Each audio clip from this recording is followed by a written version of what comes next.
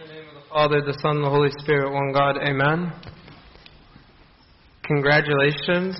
Tomorrow is the start of the Great Lent. It's a very exciting time in the church calendar. And the church in its wisdom picked some very beautiful passages for us to meditate on every week. And this Sunday is called the Preparation Sunday. And because the Gospel is from Matthew chapter 6, and it teaches us about 3 things that we should do during this Lenten season that are very important. Those 3 things are charitable deeds, prayer, and fasting. And if you were to determine sort of the common thread or the pattern that was in the passage or in Christ's message to his audience, I think the theme would be about receiving glory from men. How to receive glory from men. For example, concerning charitable deeds, listen to what the Lord says. He says, "Take heed that you do not do your charitable deeds before men, to be seen by them. Otherwise you have no reward from your Father in heaven. Therefore, when you do a charitable deed, do not sound a trumpet before as the hypocrites do in the synagogues and in the streets, that they may have glory from men. But when you do a charitable deed, how should you do it? You should not let your left hand know what your right hand is doing, that your charitable deed may be in secret, and your Father who sees in secret will himself reward you openly." Then if you look about what the Lord says about prayer, the same thing. He says, "For they love to pray standing in the synagogues and on the corners of the street, that they may be seen by men. Assuredly, I say to you, they have their reward. But when you pray, what should you do? Go to your secret room, into your room, and shut your door, and pray to your Father who is in the secret place, and your Father who sees in secret will reward you openly." And the last one, fasting. Moreover, when you fast, do not be like the hypocrites with sad countenance, for they disfigure their faces that they may appear to men to be fasting. Assuredly, I say to you, they have their reward. But you, when you fast, anoint your head, wash your face, that you do not appear to men to be fasting, but to your Father who is in the secret place, and your Father who sees in secret will reward you openly.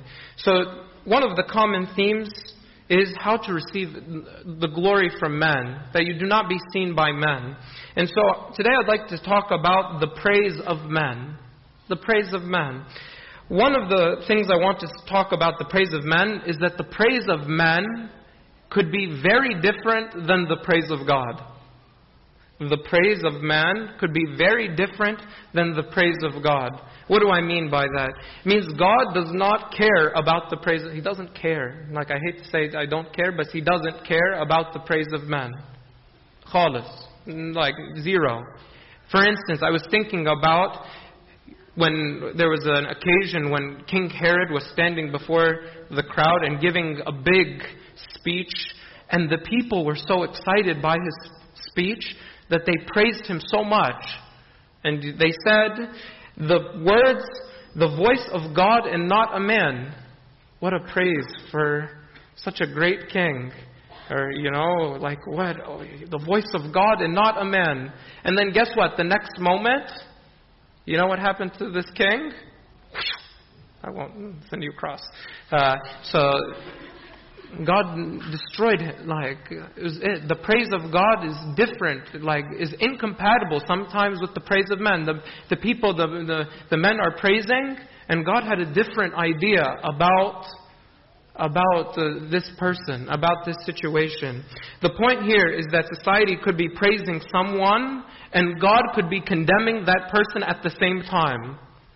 So we don't follow the praise of society. Or we don't follow who society is praising. In John chapter 5, there's a story about a paralytic man who got healed. And he did this healing on the Sabbath day. And afterward, the Lord Jesus Christ is having a little dialogue with the Pharisees. And one of the things He said to the Pharisees, He said, "How can you believe Hear this. How can you believe who receive honor from one another? You receive honor from one another and do not seek the honor that comes from the only God. Means you're praising each other, doing all these stuff, but you're not listening to what God wants. You're not listening to the praise of God. And I think I'm going to talk about this part a little bit later on, but the first point is that the praise of God, or the praise of man, means nothing to the praise of God. The second thing about the praise of man is that the praise of man is temporary. The praise of man is temporary. And we shouldn't depend on the praise of man. Be careful that some people might depend on the praise of men, and that's not good. You don't need to depend on the praise of men. I'm not saying you shouldn't praise people. I didn't say that. You should say very nice things to everyone. But you shouldn't depend on the praise of people. Why? Because the same people that could praise you one day, guess what? The next day, they might criticize you. They might say some things. And if you're dependent upon the praise of men, then it might be very difficult for you when things turn the other way. So you shouldn't be dependent on the praise of men. You know, I was thinking about on Palm Sunday, the people are screaming, Hosanna, the Savior. 5 days later, the Lord Jesus Christ is being crucified. And they're saying, crucify Him, away with Him. The praise of men is temporary, it's fleeting. It goes this way, it goes that way. That's why the Desert Fathers, there's a beautiful story in the story of St. Macarius, that when he gave an exercise or to say to someone to go to the graveyard and praise the dead. And so he went and he praised the dead and came back and said to his master, what was the point of that? That was silly. And then he said, go now curse the dead. So he went back and cursed the dead. And then he came back and said, that was also silly. Like nothing happened. I praised, I cursed, nothing happened. He said, you should be like that. If you wish to be saved, be dead like the dead. Think neither of insults from men nor of human glory. I think the second thing about the praise of men is that it's wishy-washy. Sometimes it's good, sometimes it's bad, sometimes it's... The third thing about the praise of men is that be careful, the praise of men can alter your decisions. The praise of men can alter your decisions, like peer pressure, because you want to conform to some way of that people are doing things, and you enjoy the praise of men, so you will start to behave differently. Like Pontius Pilate, we were talking about the away with him. I feel like Pontius Pilate, he knew that the Lord was innocent, but because he was worried about the tension and the politics and how he was going to perceive, and they said, you are not a friend of Caesar. If you do this, you are no friend of Caesar. So he was so eager to please the people, and he was so eager to please the people more than to please God, so he changed his actions. Be careful that the praise of men doesn't change your actions, the way you dress, the way you do, what you say, what you do, how you think. Don't let the praise of men change your actions. It's very dangerous. Lastly, I would like to say the praise of men sometimes is, we get the praise of men sometimes for achievement. So I want to talk about achievement, because I think all of us want to achieve, but I think we need to think about what achievement is. I think at the funeral of Tasoni Nadia, Abuna Moro said some very nice words about achievement and how we're always trying to mark people by their achievements. Because sometimes in our effort to achieve, we achieve for the wrong reasons, for the praise of men. And this is what was written in the gospel. They love the praise of men more than the praise of God. So sometimes we start to categorize people by their worldly achievements. People who achieve more, the people that have more accolades, the people that have more wealth, the people that are in higher positions, or whatever reason, like stars or celebrities, we put them in a separate category. And sometimes that group then sucks our attention, and we only focus in on those type of people. And I think that's very dangerous, because if you only focus in on those type of people, then you might miss out on an opportunity to see Christ. For example, St. Anthony took the advice of a sinful woman to go into the desert. If St. Anthony had in his mind, I'm only going to listen to the ones that dress in black and the clergy or whatever, he would have missed an opportunity to hear the voice of God. Someone who's only obsessed with worldly achievement or whatever, will not have any concern for the poor or the less fortunate. And in Matthew 25 it says, "Assuredly I say to you, inasmuch as you did to the one of the least of my brethren, you did it to me." This is one of the things maybe I learned in Egypt this past trip, is that sometimes the biggest lessons I learned on this past trip in Egypt came from actually the laborers. We were sitting having Bible study, and the way this person who's uneducated, who can barely read, but his meditation on, we were reading the book of Jonah and the life of Jonah and the way Jonah affected his life,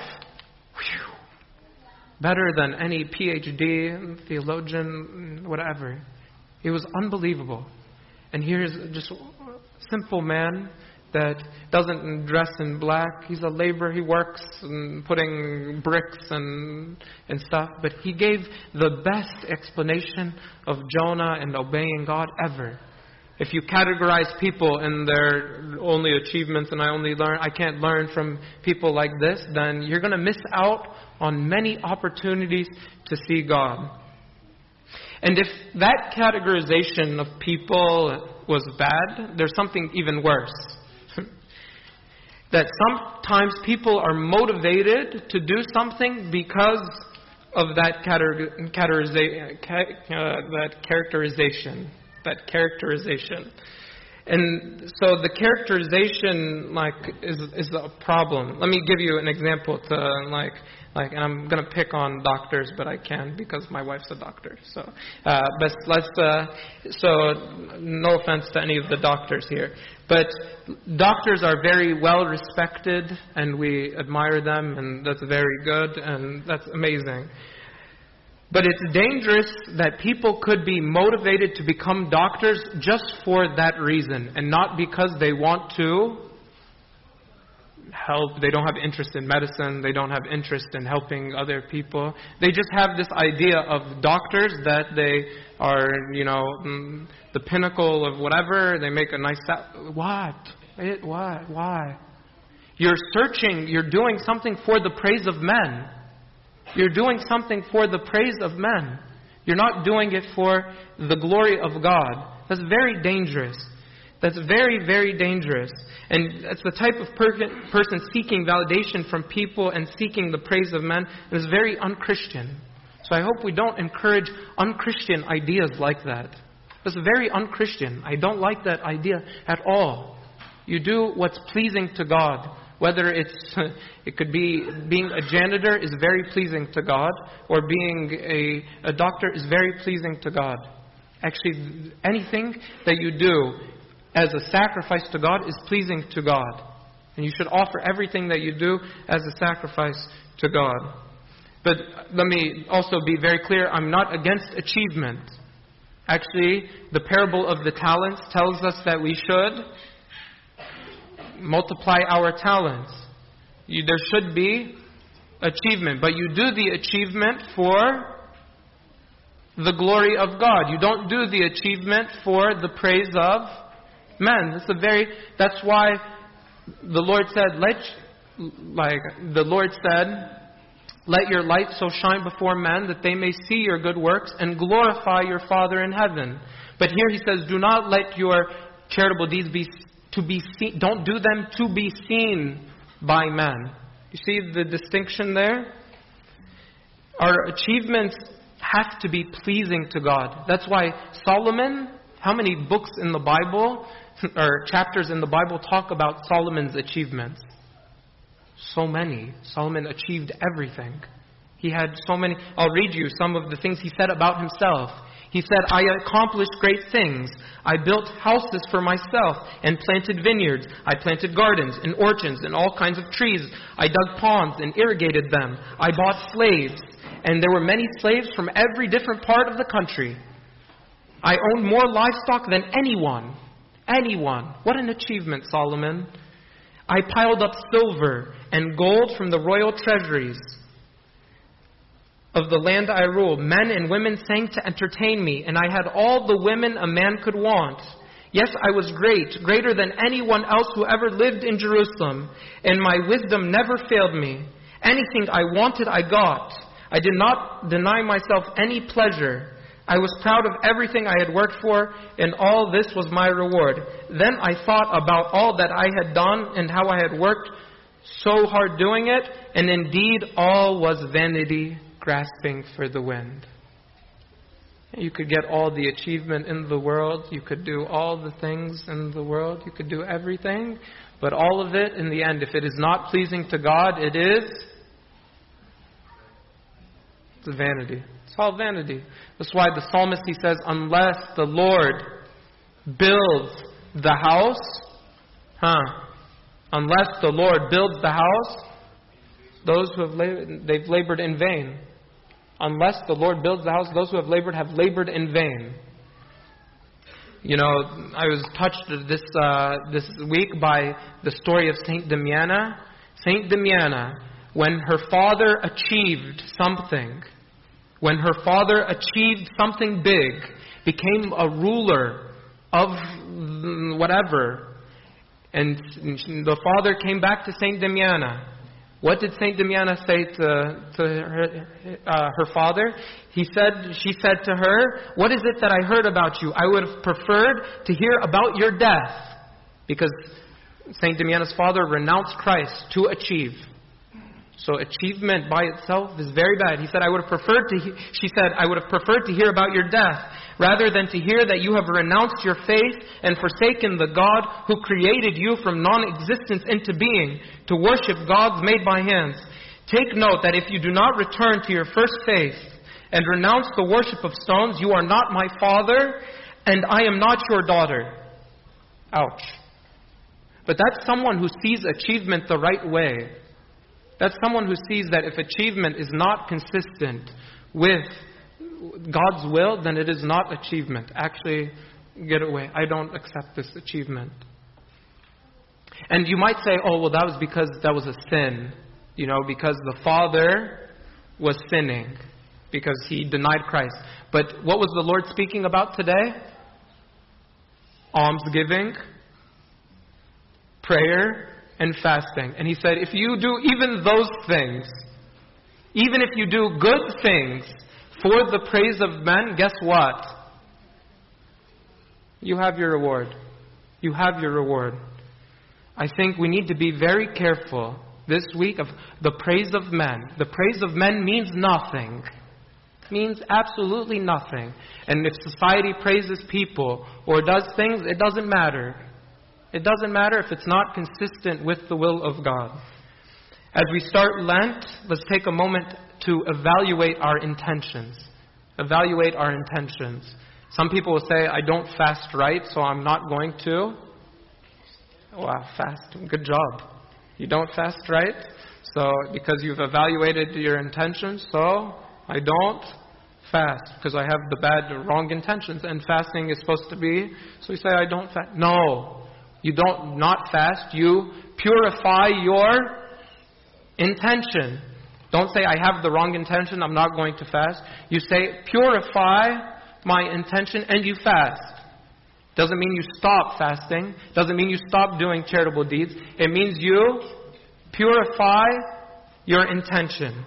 So as we start the Lent, I hope each one can go into their prayer corner, into their secret place, and purify their intentions. And it should be a Lent full of charitable deeds, of prayer and fasting. And glory be to God forever. Amen.